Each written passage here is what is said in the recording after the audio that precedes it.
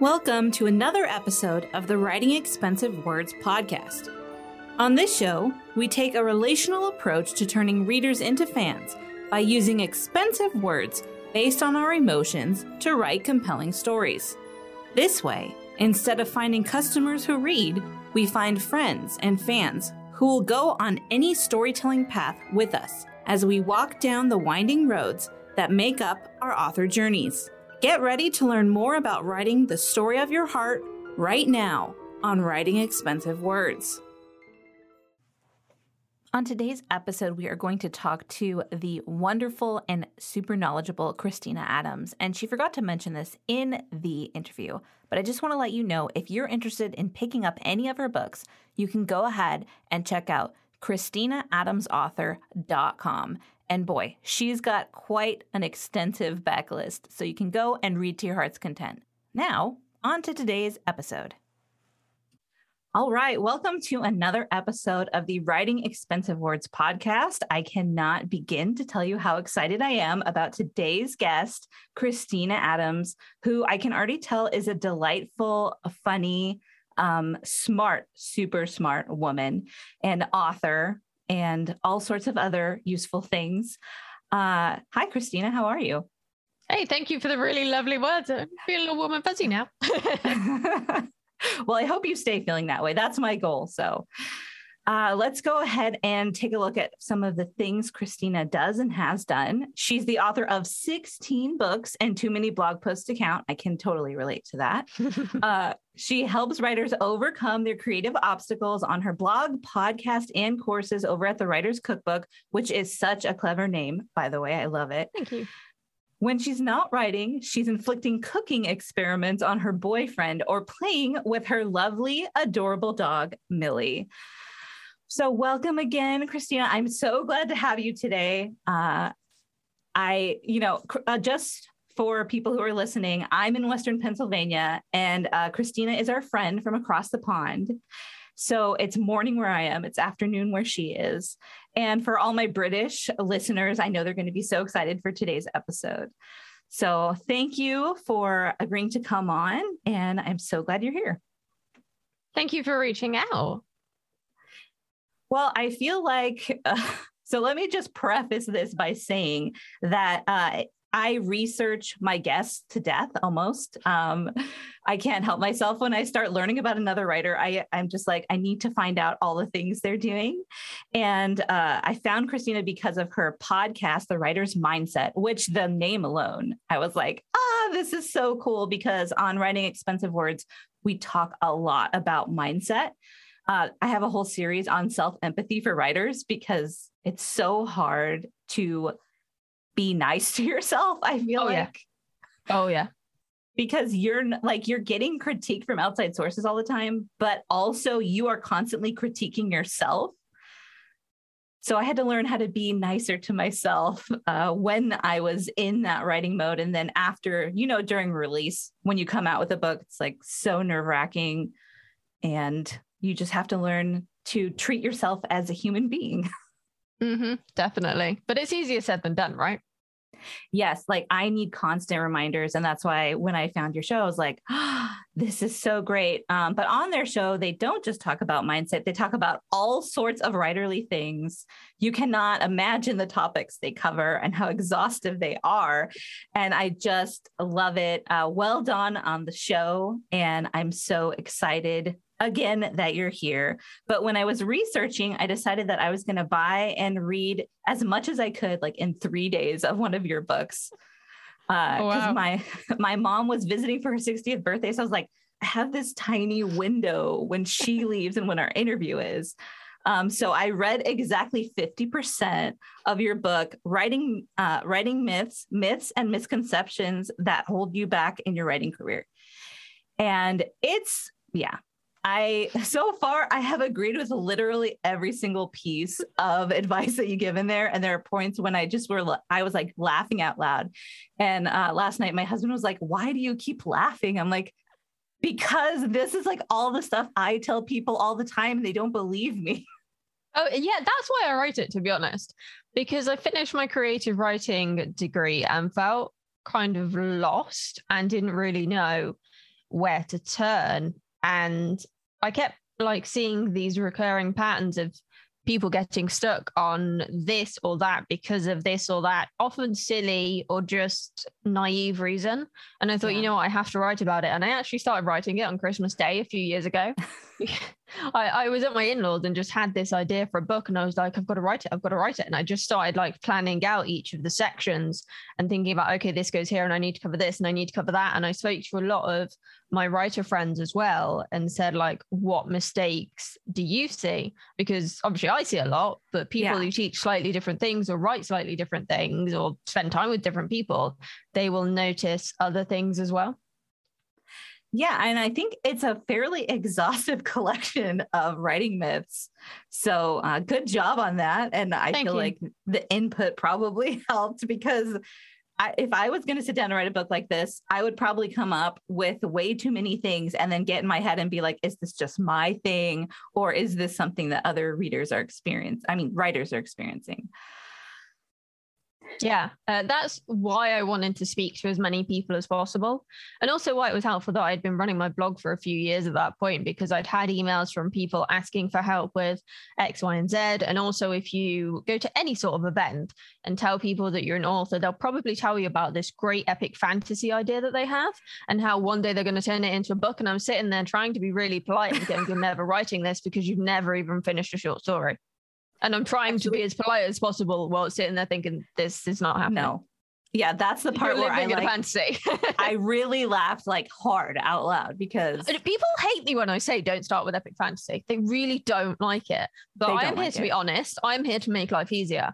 And your life gets easier if you start with something simple, because you get over that roadblock of, I've got so much to do. How am I supposed to do it? Where am I supposed to start? And that just terrifying situation of not knowing where to start. And it is a case of you just need to start the wheels turning, and once the wheels start going, you gradually pick up momentum. And you know, I was 15 books in before I published fantasy, and that was A, because I vowed never to go back to writing fantasy again, and B, because I hate world building. And it was a real learning curve for me, where my editor for every single piece of magical ghost lore in my book was like, how does this happen? What does this look like? What does it feel like? What does it smell like? What does it taste like? I'm like, I hate you, but also thank you. She knows I feel that way as well. I've told her multiple times and she just laughs at me. Well, she's doing her job, you know. She is, and she's made the rest of the series easier by asking those questions now. And it's going to be quite a long series, and I'm planning quite far ahead. So knowing these things actually does mean that I'm not going to dig myself into a hole like George R.R. Martin has. Yeah, I mean, oh man, that's like such a sore subject with so many people. And I love in your book writing this, how you were like, we need to think of satisfying endings instead of trying to trick the reader. And I just wrote a whole course about that. So I was like, yes, I totally agree, because people want to be clever, but like you said in your book, you don't want to get there to try to look like the smartest person in the room. That's not what readers are paying you to do at all. Yeah. And a lot of people do want to try and be the smartest person in the room. And they either do that by having super sexy titles that don't explain anything, or by making something super twisty and turny to the point where no one even knows what's going on. Right. Most people these days are reading as an escape. Yes, sometimes they do still want to be challenged, but that is a much smaller market, and you're probably verging on literary fiction if you're doing that. There's nothing wrong with literary fiction. I'm trained primarily to write that, but it is harder to make a living writing doing that kind of thing. Yeah, it's hard to sell for sure. Yeah. It has a very small audience, and I feel like that audience is really hard on its authors. Mm-hmm. Yeah. So one of the things, let me ask you this, because I think I know the answer, but how did you get your start in writing? Oh gosh, that's quite a long story, actually. I started when I was about 7, and I wrote a crime story about a China teacup. And that's adorable. The funny thing is, I never even read crime at the time. I didn't watch it either. So I don't know where this idea came from. And I wrote that, and then I carried on writing short stories, occasionally scripts and poems as I was getting older. And then I did a BA in creative writing when I was about 18 and graduated from that, and got kind of lost and stopped writing for the most part for a few years. And I decided to do an MA in creative writing because my BA didn't really focus on on script or poetry. So I was like, I really want to study poetry some more. And doing that MA really built my confidence, and it gave me a taste of self-publishing. And when I was done, I was like, well, I don't want this to end. So that's how I ended up publishing my first book in 2016. And that was an idea I came up with when I was about 18 as well. And it was kind of a more updated version with more details, a different setting, different plot, but the same kind of characters and the same basic idea. And it took me 3 years to finish that series. Yeah. And it didn't take off until it was almost 3 years old. You know, at the time, I didn't really have an audience, and it didn't really start to build until I made the first book perma-free. And then it just spiraled from there. Okay, that's great. Yeah, I noticed that you talked about blogging. I started out, well, you know, I tried to write a novel when I was 13 because I hear a lot of stories like that. Like you said, I wrote a book when I was 7. You know, you just kind of have it in you. And then you're like, well, I don't know what to do with this. So you pursue different things. But I started out as a professional blogger. And then I realized, oh my gosh, I can write every day and consistently put out articles. I wonder if it's time for me to write a book finally and actually finish it. Because my degree is in comparative world literature. So, but I want to ask, because I talk to people with masters in, well, here, you know, it's a fine art master's in creative writing. But like when I talk to them, I'm normally really disappointed because they don't even learn like how to plot here. So I'm wondering is it a more exhaustive program?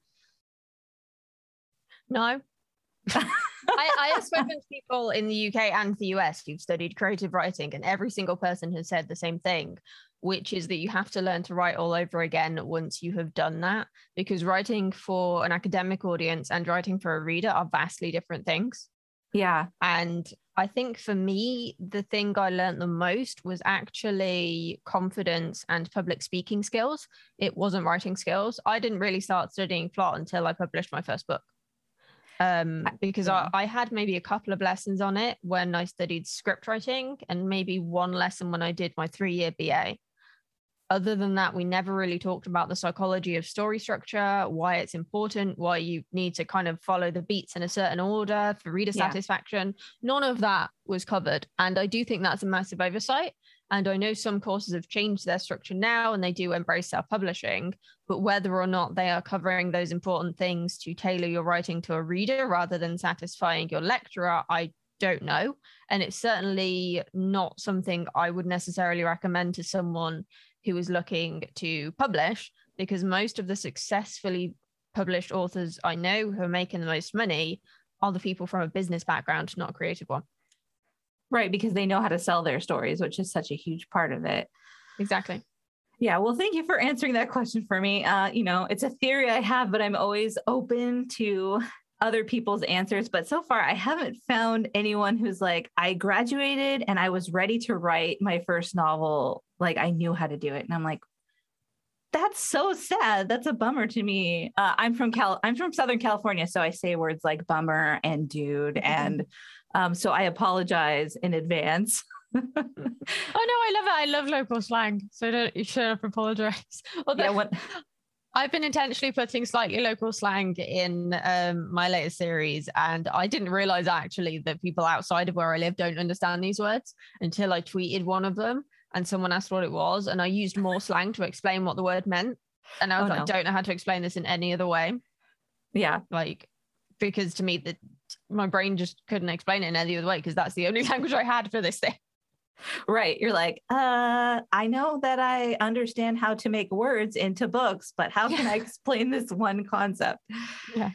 I can definitely relate to that. But yeah, since I live in Western Pennsylvania now, people always kind of like look at me with the head tilt when I say certain words. I also say you guys, which is like not empowering to females, but here they say yins for you all. And I am like, okay, I guess I could say that, but I've tried to reprogram my brain, but it's not working out. It takes time. It does. All right. So on Writing Expensive Words, one of the things that, like, the most prominent thing we talk about is emotions in writing. And I basically teach people how to take their own memories and emotions and mine them for themes and feelings that they can use for their characters. So when I read this in your book, I was like, oh, she's a kindred spirit. Do you know that reference? Probably. It's a Canadian author. That's why. Oh, yeah. My brain is half asleep because I'm sleep deprived. So I apologize if I do seem a bit dopey. No, it's fine. It's a reference to Anne of Green Gables by Ellen Montgomery. And she has this best friend, you know, before besties were a thing in literature. She has this best friend and she calls her a kindred spirit. And she means that even though they're not similar, they have very different personalities, that they care about the same kinds of things. Yeah. So yes, this made me feel that way. And I'll go ahead and read this. There is one thing that we can almost always write about from experience, though: emotions. This is when you're talking about the myth of write what you know. Emotions are what drive us as people. Even those who don't feel empathy still have feelings. Emotions are what make us human. They're what tie us together no matter where we're from or what we do. We all feel the same emotions, even if we all react differently to the same situation. Yep. So do you feel like that's something that you instinctively do as an author, or did you have to learn how to do that? I think for me, it's a bit of both. Like, a lot of the time I know how a character's feeling, but if I'm not writing in first person, sometimes I can't articulate that, which is weird because I write in first and third. And for some reason in close third, I sometimes forget to include the emotions and get in their head quite as much. Whereas in first person, it comes much more naturally, I guess, because it almost turns into a stream of consciousness thing. Yeah, for sure. And I remember on one of my books, I think it was What Happens in Paphos, one of the characters goes through grief. And one of my beta readers was like, you need to lean into this more because I'm not feeling it at the moment. And I think it was because there was an element of I was going through grief while I was writing it. So it was cathartic for me. But also I had a level of detachment from that grief because I was trying not to feel it whilst also writing it at the same time. So then I just kind of leaned into it really hard and threw everything onto the page. And it was surprisingly freeing, actually. I've had a similar experience where we lost my father-in-law due to a skiing accident. So it was very sudden. And I noticed that you started out What Happens in Paphos that way. I read the introduction because I lived in Greece for 7 years. So I have Cypriot friends. And I was like, oh, I have to read the beginning. And then I was like, oh, wow, this starts with like a really heavy situation. But, you know, that was never even meant to happen. But it's just great. I love that. And, you know, now I notice that I can tell when someone who's writing about grief hasn't gone through it because it's such a deep wound that stays open for so long. Sorry, I'm not trying to be gory, but I understand. And it's funny because What Happens in New York also covers grief. The main character's best friend, she's kind of not quite the main character. She's the deuteragonist, if I pronounced that right. She lost her mum and sister in a car accident and she's going through grief. And I always felt like I hadn't explored it in the same level of depth, but I've had readers say, no, you have, but because you hadn't experienced it then, you feel differently kind of about it, if that makes sense. Whereas Paphos and what happens in it is literally based on the fact that I also lost my nan like 3 months before I started writing it, and also that I did read at her funeral, and it's similar to what I read at her funeral. A lot of people came up to me and said, I don't know how you could do that, you must be a hell of a public speaker. And I'm like, well, this is what I do. And she never got to see me speak in person, and also she inspired a lot of my writing. My pen name is based on her, so it was just my way of honoring her rather than sitting and ruminating on my grief. Yeah, well, I'm so sorry for your loss. And thank you for sharing about that. I also read at my father-in-law's memorial service, and people are like, how can you do that? I was like, this is how I deal with everything. I write about it, and then I read it to myself, or I have someone else read it. So yeah, it's just part of our process. I feel like everyone deals with grief differently. But for me, I did experience that catharsis. But I know like on those days when I'm going to write about death, I'm going to feel exhausted after, and I'm going to need to like go to sleep immediately. Yeah, it's funny because I think if I hadn't lost my nan when I did, I don't think I would have started writing my fantasy series, Afterlife Calls, because it centers around ghosts. And it was, I don't believe in ghosts, even though I'm writing a ghost series. And it was after she passed away that I had the idea for it. And also that I started reading more fantasy about ghosts and necromancers and that kind of ilk. Mm-hmm. And I think it was the sheer level of escapism, because I literally don't believe in ghosts, but there's always that kind of, oh, maybe it'd be kind of nice to see her again in the back of my mind. But I'm also like, no, that's creepy as hell. Wouldn't happen. Genuinely, a few weeks ago, I got up in the middle of the night, came out of the bathroom, and nearly had a heart attack because I thought I saw a figure standing in my boyfriend's office door. It was the iron on the ironing board. Oh, gosh. And your brain was so freaked out. Yeah, because it was so dark, and because I'd been reading a ghost story, my brain just freaked out. And I was just like walking back to bed laughing at myself. But I think, you know, when we lose someone, we've all had moments like that. I definitely, like, one time I was at the airport and this guy from behind looked like exactly like my father-in-law with his bald head and his silhouette. And I was like, oh, that's impossible. But, you know, there's like that moment where your brain's like, is it though? Yeah. And then you're like, oh, and now I'm totally emotional and I have to deal with the after effects of that. Oh, yeah. I also wanted to ask you about something else that you wrote in your book, because this is what I feel like, you know, I want to know how you interpret this, dealing with this in your writing. And you said, I'd much rather have someone ask me what it's like to live with fibromyalgia than make assumptions and end up writing about it inaccurately. Yeah, I don't actually know anyone who's ever written about an invisible illness in their writing. And I think it is because it's so hard, but also you look at conditions like fibro and they are inconsistent, and readers don't like inconsistency, and it can frustrate them. Yeah. And they don't like things that challenge their beliefs. Like my first book, What Happens in New York, the main character has quite bad anxiety and travels to a place literally full of people and crowds and stuff. And one of my earlier reviews was, I don't understand how someone with anxiety could go to New York. There's literally a line that says a therapist told her to face her fears. Yeah, I saw that in your book, and I was just like, I want to validate you completely because I have severe social anxiety. And yeah, we just went to New York with the family to visit some friends that moved there from Greece. So that's the easiest way for us to see them. But I was like, I'm not, you know, I do experience social anxiety, especially around crowds. And it was very crowded. But that doesn't mean I'm going to lock myself in a box. And nor would a character do that. Exactly. And that's literally part of that character's arc, is overcoming all these sources of anxiety to become a businesswoman. And I think that's a really powerful message, that you can have anxiety, you can have depression, you can have imposter syndrome, you can hate yourself, but you can still do it.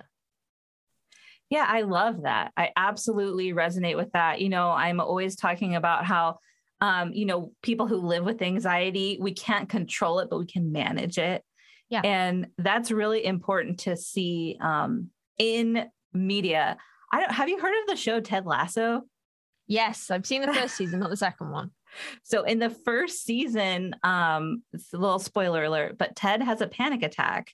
And that was the first time I ever saw anything on visual media where I was like, that is exactly what it feels like for me.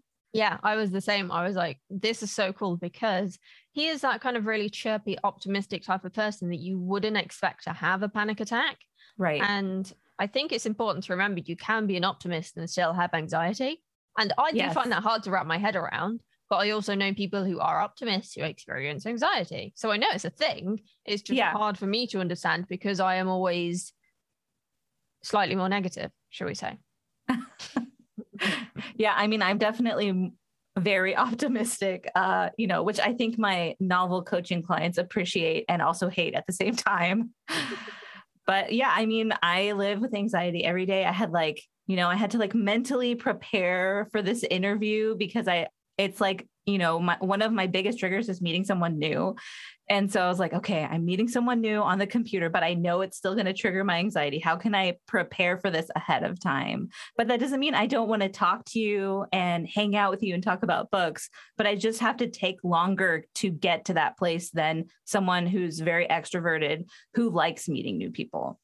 Oh yeah, I totally get that. I was anxious at first when we started doing interviews, and I kind of still get anxious, but now it tends to be after I've done an interview, I just need to take some time to wind down afterwards. I can't like immediately do an interview and then throw myself into doing some writing, whether that's for my books or for my clients. I always have to take a little bit of space to like watch some videos on YouTube or walk the dog or something, just to kind of switch gears and disconnect a bit. Yeah, have that space where your brain is like resetting. And do you do the thing where when you talk to someone, you like think about all the things you talked about afterwards? Oh yeah. I'm so bad for that. Like particularly recent interviews that I've done, my brain fog has been quite bad because I've been stressed. So I've been trying really hard to concentrate on what interviewees are saying. And then I concentrate so hard, I forget what I was going to say, even though it's related to what they were just saying. And I have to take a minute and be like, I'm really sorry, I've got brain fog. And most of the people I speak to know that I've got fibro, and they know that some of them know that I'm looking to get diagnosed with ADHD. And both of those things come on the side of brain fog, which is fun because brain fog's exacerbated when you're stressed. Right. Yeah. One of my kids has ADHD. And so I know I'm like, I have to make these adjustments. But if you could just do a quick shout out, my number one fan, the person who like met me when I was first writing, Tina has fibro. So if you could just say hi to her, she would absolutely love it. Tina. I hope you're feeling okay. She's been having a really rough couple of months for sure. I would actually recommend Curable if she wants to look at something that might be able to help. That I was nearly bedbound at the start of 2020. I'm still not amazing, but I can certainly function considerably better than I could 2 years ago. And I came off my pain meds and all sorts. So definitely check out Curable. They've got loads of really great resources for chronic health conditions, and some of their patients have actually been cured of fibro. So that's great. Okay. Yeah, I'll definitely, well, she'll hear you talk about it. Yeah, it's curablehealth.com, I think. That's great. Thank you for sharing that resource. I know and anyone else. I love sharing it. I love it because it was life-changing for me. And that's not a hyperbole. Like whenever I'm having a bad day, now I know what my triggers are. So I know kind of where to pull back. And I think it's the I've lost the word, the self-awareness that helped me to build, that now helps me to know when something could trigger me, when something is triggering me, and also help me realize that I probably have ADHD, because no doctor notices it in the quiet one who gets loads of books published. It's true, right? It doesn't look the same in every person either. Nope. But yeah, I hope you are able to get that. I mean, you can basically move forward from that knowledge. You're like, I think I have this, but it is nice to have the official diagnosis, which can be a pain to get. So I hope you're able to do that.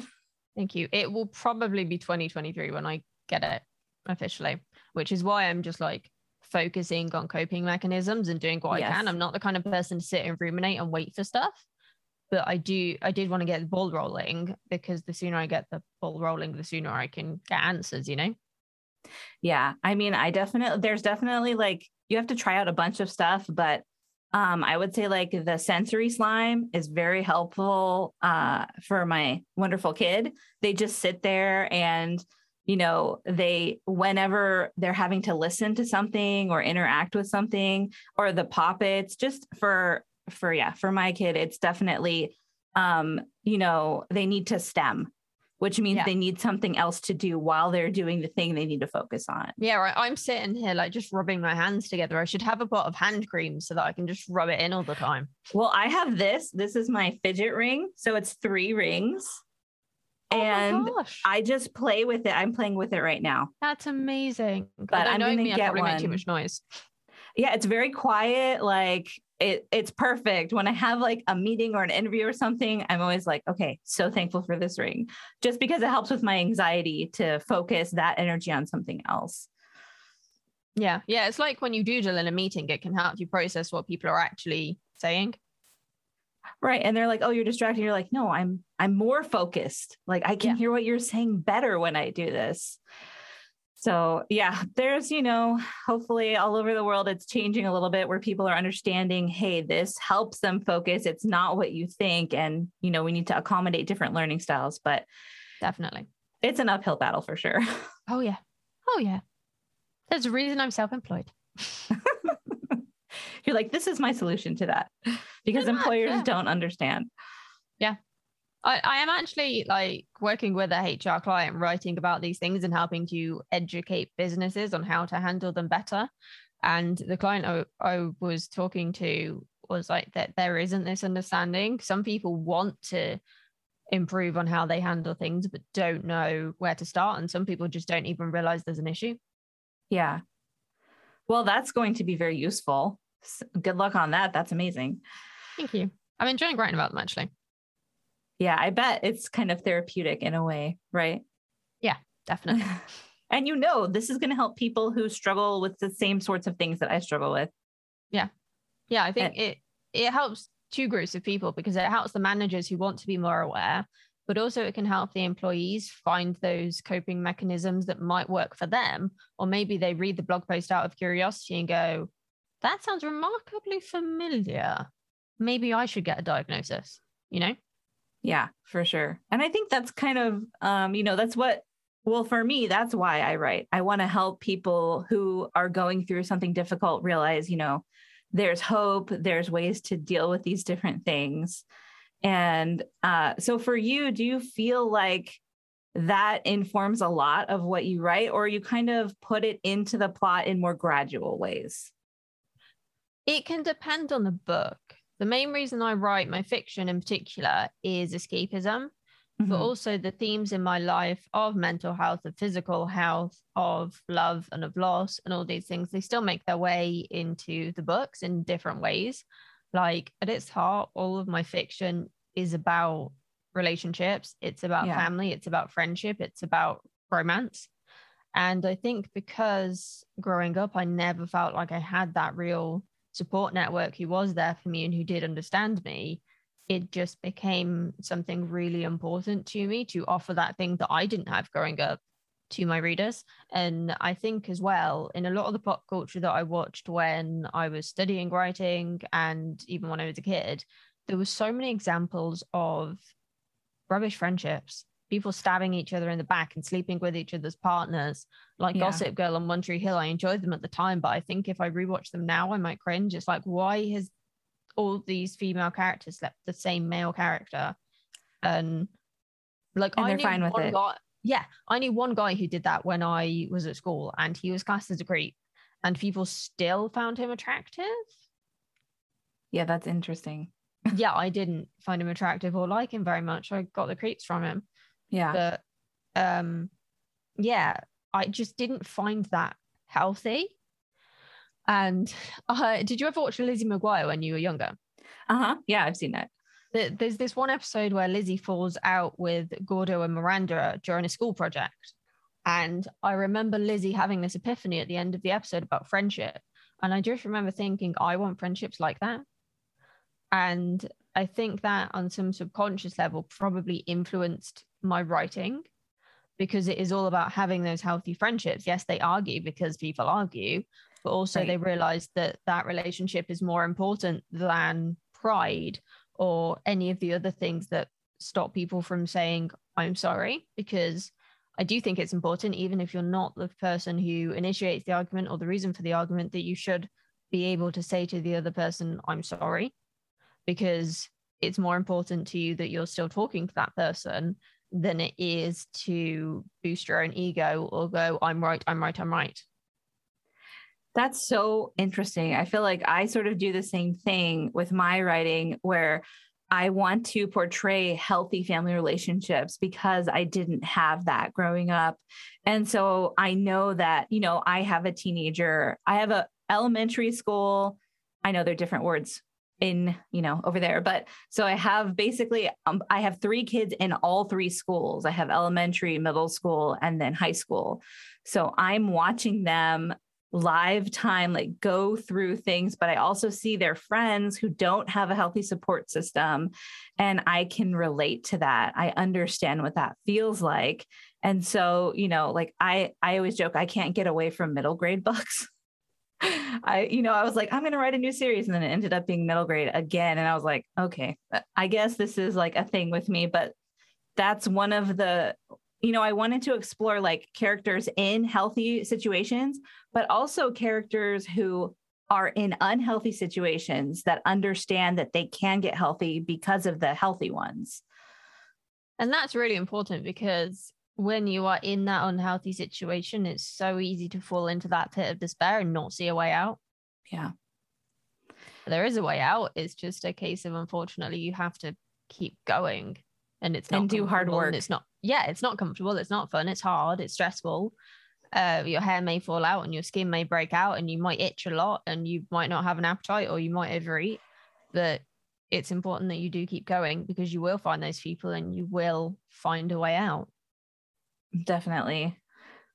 All right. So I really appreciate all that you just said. For my listeners, that's going to be super valuable to them because I'm always telling them, think about what happened in your life. You don't have to tell anyone what happened if you don't want to, but you can use that to create those emotional bridges to your readers when you write. And it sounds like I only read part of one of your fiction stories, but it was super well written. I loved it. Thank you. Yeah, it's hard, I think. And there is a pattern that I've noticed that is another thing people don't necessarily like to hear. I can't remember if I included it in Writing Myths or not. But basically, if people aren't very in tune with their emotions to begin with, it's really hard for them to then express their characters' emotions as well, because they don't know how to articulate how they're feeling. So if they can't articulate their own feelings, they can't articulate them for a fictional person either. And being really emotionally aware and kind of mindful enough to pull yourself back and go, okay, I'm angry. Why am I angry? What does this physically feel like? What does this mentally feel like? It's really hard. And I think some people shy away from doing that, but then their fiction suffers as a result. Yeah, they don't know how to do an emotion diagnosis. Yeah. Yes, if you're interested in learning how to do an emotion diagnosis, you can check out my book, Transform Your Story, Realize Your Story, Transform Your Life, which is all about that. And even though I have an adult and a teen version, I really favor the teen version. It's so much better. But yeah, I was like, I wrote it as a companion piece for my middle grade series because I thought, what if they read this and they don't know how to get to the healthy point? What are the steps that they can take? And I realized in my own life, I need to know why I'm feeling the way I do when I'm feeling that way, thanks to important things like therapy. Yeah, it goes a long way. For sure. So also in your book, I can't help it, I'm such a super nerd. You talked about Gravity Falls, and you also talked about the Marvel Cinematic Universe. And I just wanted to briefly mention Gravity Falls. So my family and I rewatch it every single year. And I always notice something new. And I've met Alex Hirsch. He is like a darling of a person. He's so nice. But you were talking in both cases about how you need to stop assuming that readers want to be tricked. And I think a lot of authors, and we touched on this already a little bit, a lot of authors are like, how can I be the most clever? How can I subvert expectations? Because that's a phrase we hear a lot in the writing world. So, you wrote, a spoiler alert, you wrote about Tony Stark in Endgame and how if you watch all the movies, which my family, we binged watch every single movie in 2 days before we went to go see Endgame. Wow. Because my kids hadn't seen it and it was like 110 degrees in California. So we're just going to stay in the air conditioning and do this so they can understand when we go. But you can definitely see that thread, and it is an expected thing to happen, even though you're like, oh, it breaks my heart. You're also like, it makes sense. So do you find that a lot of authors are still following this path of, I'm going to switch up the ending and then confuse the reader? Why do you think that's appealing? I think it depends on the writer. I tend to find two camps, and it's the people who know that they need to follow reader expectations, or the people who want to do anything but. And I find that the people who want to do anything but it is about being the smartest person in the room rather than making friends. And you kind of want to make friends with your reader because they're the ones who are going to promote your book to their friends, and they're the ones who are going to keep giving you money. And if you make them feel stupid, they're probably not going to like that. And if you're trying really hard to be the smartest person in the room, then it probably is going to backfire. And the plot you come up with is likely to be really convoluted and hard to follow, in which case you're probably going to get a lot of people who just don't finish reading. Right. They stop because confused readers always stop reading. Yeah. And, most people read before bedtime. So if they're reading something that confuses them, then it might put them to sleep, or it might annoy them, or they might just not understand it because their brain's tired and they've had a long day. Yeah. It's like that saying, easy reading is terribly hard writing. Yeah. And I think people underestimate that.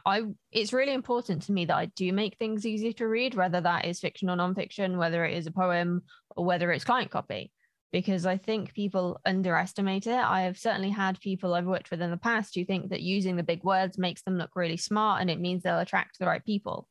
And actually, it doesn't always work that way, because if you're throwing around lots of big fancy words in every single sentence, or your sentences are really long or convoluted, people just switch off these days because they've got so many other options than they had 50 years ago, 100 years ago, that you're not going to get the same response that you would have done when you published way back when. And also, when something is easy to read, then people connect with it more because they can immediately qualify themselves or disqualify themselves. So it's much easier for them to identify themselves as your audience. Yes, definitely. Yeah, I can see those two camps too. And when I'm working with someone, because I get approached by a lot of first-time authors and they're like, help me create this book I've always dreamed of writing. And I'm like, okay, well, who's your target audience? And they're like, everyone. And I'm like, wait, what? No, you can't do that. And those people who want to target everyone, I feel like they're more likely to want to be the smartest person in the room and actively be okay with confusing people, which I can never understand. So usually, thankfully, all the clients I've had like that, I've been able to kind of slowly move them into the other camp. But there are some people that, I'm just like, I would not want to work with you. And I don't trust you with my reading time or my reading money. Yeah, I found the other thing that people who fall into that camp often want are the people who want the critical acclaim rather than the readership or the money. And if you're self-publishing, the odds of getting that critical acclaim are so unbelievably slim. It's like, it's not really worth you bothering. I totally agree. Totally. Also, you brought up something in the last point where you were talking about writing pieces of copy. And I noticed that you talked about this in Writing Myths, because after I finished with my editing certificate program, I did a copywriting course because I knew these things are connected. And I always talk about business. I always use business terms when I'm talking about books. And sometimes people get so offended that I would do that because it's an art. But I'm like, even you have to sell a painting, right? You can't just. So how do you find writing copy? And was that something that was obvious that you felt you needed to learn to do? Or did you kind of accidentally fall into it? I accidentally fell into it because when I finished my BA, like I said, I was quite lost. And one of my friends who had the same qualifications as I did said, why don't you give this a go? And that's basically how it started. And so I've been freelancing on and off ever since. And I had some full-time jobs, primarily writing blog posts rather than sales copy.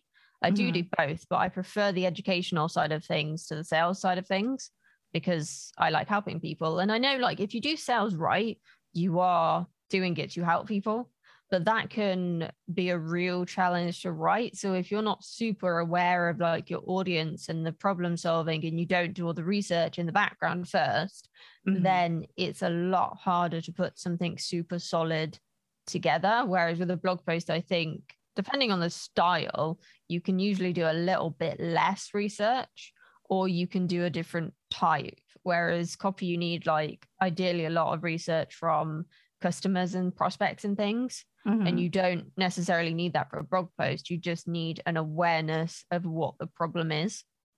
Right. Well, and I guess like for me, I always find that, you know, when I'm looking at copywriting listings, I'm like, oh, can I actually even do that without feeling like I'm crossing an ethical line? Like I saw an ad for a pharmaceutical company the other day. I'm like, no, just pass on that. 100%. Yeah, it's hard. Like I focus on SaaS, mental health, and marketing stuff. I've had people come to me and ask for help with other stuff, and I'm like, this is really out of my depth. Have you tried this person? And it's not always easy to send stuff on to someone else and to say no and stuff, but you are then helping other writers as well. Yeah. And I think that's that's much less offensive to a client to be like, oh, this other person specializes that, instead of like, I don't want to do that. I don't think what you're doing fits with me. Because like, even if you say that, which can be 100% true and also super valid, they might be offended. Like, what do you mean it doesn't fit with you? So if you're like, oh, I know this, you know, just hand off the referral. That's something I definitely like. I don't want to format anymore. That's just where I am in my life. So I have a friend that formats and I send everyone to her, and she's happy and they're happy because she does a great job. And I'm happy because I don't have to format it. Yeah. Yeah, I can relate. I've started outsourcing some stuff and it makes me deeply uncomfortable, but also it saves me time.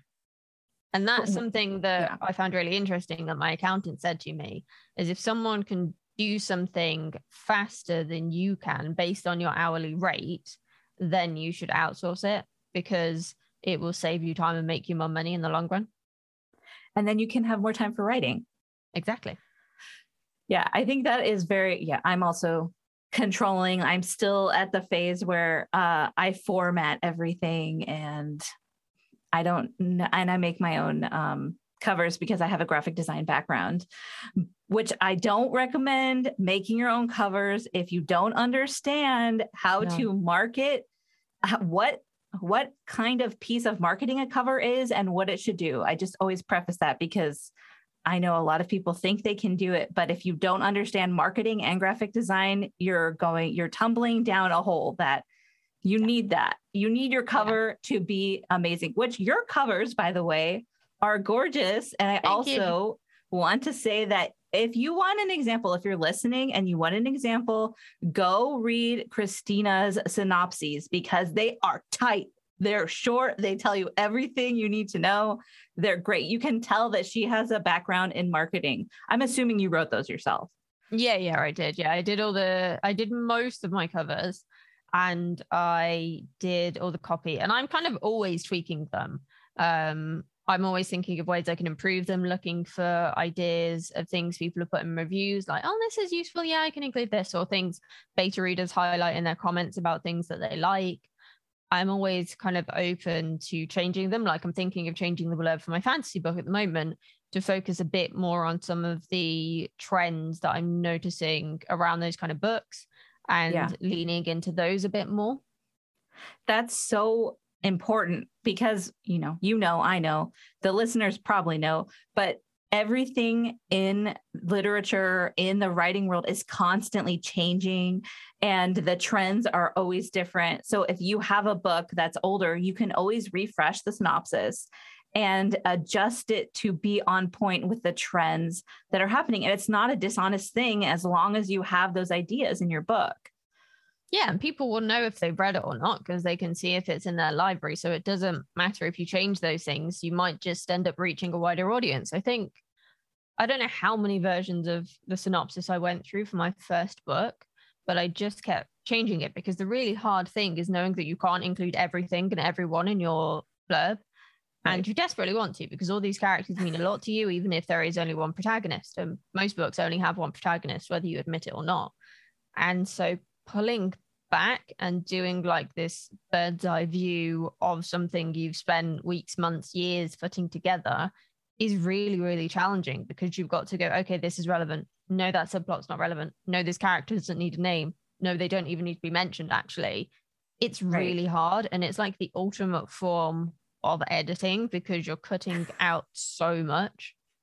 Well, and I think that's why it helps if you have some kind of marketing background, because your author heart is dying, right? When you're like, I can only have one name in this unless I have two protagonists, and then I can only have two. What? But the marketing side of your brain is like, catch them. You have, I think the average attention span for looking at something is 9 seconds now. That is such a short amount of time.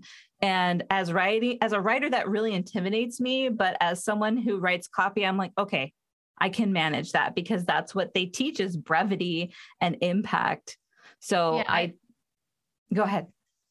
I was going to say they're a really good exercise, I think, because they are like a weird combination between fiction, nonfiction, and poetry, because every word has to earn its place. And I know certain writers love their purple prose, but you can't have purple prose in a book blurb because readers aren't going to make it past that first sentence.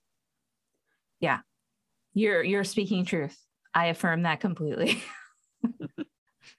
Okay, I have one other question for you. And so in your book, Writing Myths, which everybody should check out, it's great. I've only read half of it, but I've laughed out loud like 3 times. I count how many times I laugh out loud because to me, that's like a sign of excellence. It's very difficult to make people laugh when you're writing. So my question is this: in your book, you said that a lot of people don't want you to say your age on their podcast or when they're interviewing you. But I am opposite. I want to know, do you want to tell us how old you are? Yeah, I'm fine with that. I'm 31. I was 28 or 29 when I did Writing Myths. And I had people say like, oh, we don't want you to talk about your age because it might make our listeners feel inadequate. I'm like, but most of them aren't as stubborn as me, or like being brutally honest, I'm stubborn and don't like being told what to do. So even if like my mom or my boyfriend or my best friend says, are you sure about that? I'm like, yes, I am. Goodbye. I love you, but no. And when I published my first nonfiction book, Productivity for Writers, I did have people, including beta readers, including my boyfriend, who I've been with for 12 years now, say, are you sure you should be publishing that now? Should you wait until you're a bit older? And I was like, well, people are asking me for this. And if, you know, my blog audience are literally asking me for it, surely they're the best people to say if I should publish it or not, you know? Yeah. And I published it in, I think, September 2017. And until my first book series took off in 2019, it was my best-selling book. I can totally relate to that because my best-selling book is the one I wrote with my co-author, which is Write the Perfect Read the Fiction edition, which people are like, what is, I think that book came out when I was 36. I'm going to be 38 in a month. But people were like, how can you write this? I was like, what do you mean? How can I write it? Like, they're not even teaching this stuff in university. People need to know these things in order to, and it talks about self-publishing too, like how to hire an editor, how to find a formatter. But I just love your story because I know that a lot of my listeners are young, and especially I have a pretty big following in India where they're having an explosion of creativity. And a lot of the people who are writing are in their 20s and they feel very intimidated, also because their culture values wisdom and age. But I think what you're saying is do it. If you know you have something to offer and people are asking for it, you shouldn't even think about your age. Yeah, exactly. I don't see why age matters because particularly as women, we get this conflicting message. Like you're only valid if you're young. People only care about you if you're young. But then, no, you need to have all this wisdom and experience at the same time. And it helps if you're white as well. And it's like, well, what? It's so conflicting and so confusing. So my message is if you want to do it, just do it. Right. And if you know, obviously you have 16 books out. How many books do you need to have before you can write a book about how to write? That doesn't even... Exactly. Yeah. And also, you know, if you're listening, her book that I read is super helpful. And I had to learn all of those things the hard way, but you don't have to because you can go by Writing Myths by Christina Adams, right now. And you can learn about how you don't need to even give these things a second thought. And also, I want to give you an opportunity, Christina. What is a way that my listeners can follow you, can interact with you? What's your latest book? Tell us what's going on for you business-wise. So at the moment, my latest book is The Mummy's Curse, which is the second book in the Afterlife Clause series. And if you like a combination of fantasy, romance, comedy, particularly sarcasm, then I would definitely recommend it, because I mean, there's an Egyptian mummy that wakes up after 4,000 years. You have to lean into the comedy of it. Of course. And yeah, I had so much fun writing that book, and it's kind of a 4-book arc that I'm working on, and I'm editing book 3 right now. And it's like Christmas every morning when I get to edit it, because I just have fun torturing the characters. And if you want to check out the podcast, which is The Writer's Mindset, you can find it at writerscookbook.com/podcast. And at The Writer's Cookbook, we have 300 to 400 blog posts on pretty much every aspect of writing you could possibly think of. And if it's not covered, do drop me no, don't email me. I'm terrible with emails. You can find me on Facebook, which is /Christina Adams author. And I've got a group on Facebook for podcast listeners called The Writer's Mindset, and also a reader group that I'm not going to name because I might be renaming it, but you'll be able to find it linked on my Facebook page. So do come and find me on there. Facebook's the best place to find me, because that's where I spend most of my time when I'm not out with the dog or pretending to write. What I am on all actually writing. Yeah. You can find me on Twitter as Christina Author as well. That's probably the other place that I am. I have Instagram. I don't really check it. Okay. Well, Twitter is a good place for writers, definitely. Mm-hmm. Yeah, mostly dog pictures when I do post. I shall warn you of that. I mean, I love dog pictures. I think most of the listeners love dogs, which I told you before we started, but yeah, they always hear my dogs in the background. We've had no dog interruptions today. I know, that's amazing. It is amazing. My dogs must be really tired. That's good, right? Peace for you. Yeah. Yes. That means they played thoroughly when they went out this morning before it started raining. Our dog is just protesting because she's in a bad mood, because she's a Westie. So she's always in a bad mood. She's having an attitude day. She definitely is. She definitely is. She flits between wanting all the attention and having an attitude day. And then occasionally she will have both. So she will get annoyed at you because you're not giving her enough attention. And she'll like do a huffy little sneeze to say, give me attention. And it's just the funniest thing ever, because you don't associate sneezes with people who are in a mood. I mean, she definitely does sound like a teenager. So I can fully validate all of those things. Well, thank you so much for being on the show. I had a blast. I wish we could have talked about the Marvel Cinematic Universe more, because I could literally talk about that all day long. But it was just a pleasure to have you. And thank you for all the wonderful advice that you gave my listeners. And I will talk to you, I guess, when I come over to the Writer's Mindset later on, which I'm very excited about. Yes. Thank you so much for having me. It's been really, really fun. All right. Remember, it is never too late to write the story of your heart. This has been another episode of the Writing Expensive Words podcast with me, your host, Kristen Spencer. I'd love to hear your amazing writing thoughts and questions from your awesome writing brain. You can find me on Instagram at kristen.n.spencer or at Literary Symmetry. Or you can email me at kns@literarysymmetry.com. This podcast is funded by awesome listeners like you. If you'd like to support this podcast and keep it rolling, you can head over to www.patreon.com/expensivewords. You can keep all of my hosting and software needs going for the show by donating less than what it costs for one fancy cup of tea a month. And to be eligible to join writing coaching calls with me, check out the $12 a month sponsorship. You will get to ask me questions live about the story of your heart once a month and meet other cool writers. Thanks again for listening, and happy writing.